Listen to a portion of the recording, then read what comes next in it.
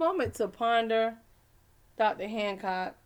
You have to make sure you don't change your position because of how it looks around you.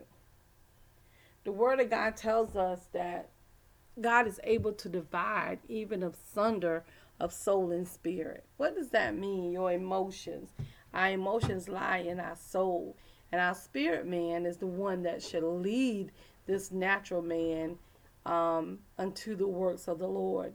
But sometimes we can be so focused on how it looks through these natural eyes that we forget or we dummy down what the Word of God says. And we have to always be aware of what God is saying and how He's saying and what He's speaking. And how do you do that? By being conscious of the Holy Spirit, turning that spiritual antenna on. Because if He's able to divide asunder of soul and spirit, that means the very intents of our heart. He said He knows the very intents of our heart.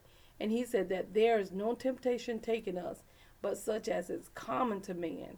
But God will make a way of escape.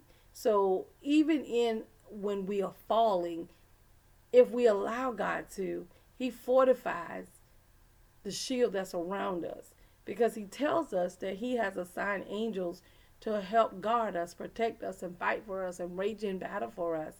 And if we remember that when we are going through, we will know that we will always win in every situation. Even if it looked like we're not going to win, we're truly going to win.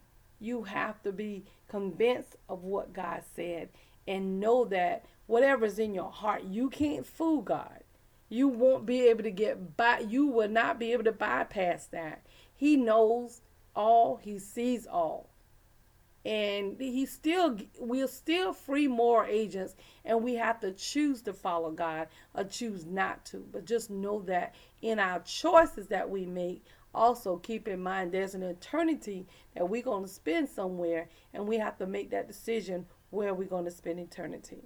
So your heart, dividing asunder of soul and spirit, the only person that can do that is God.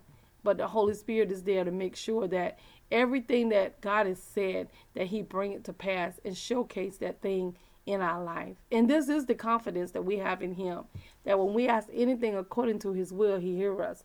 And if we know that He hears us, we know that our petitions are granted. Real Talk, Dr. Hancock. We need you to like, comment, subscribe, and share.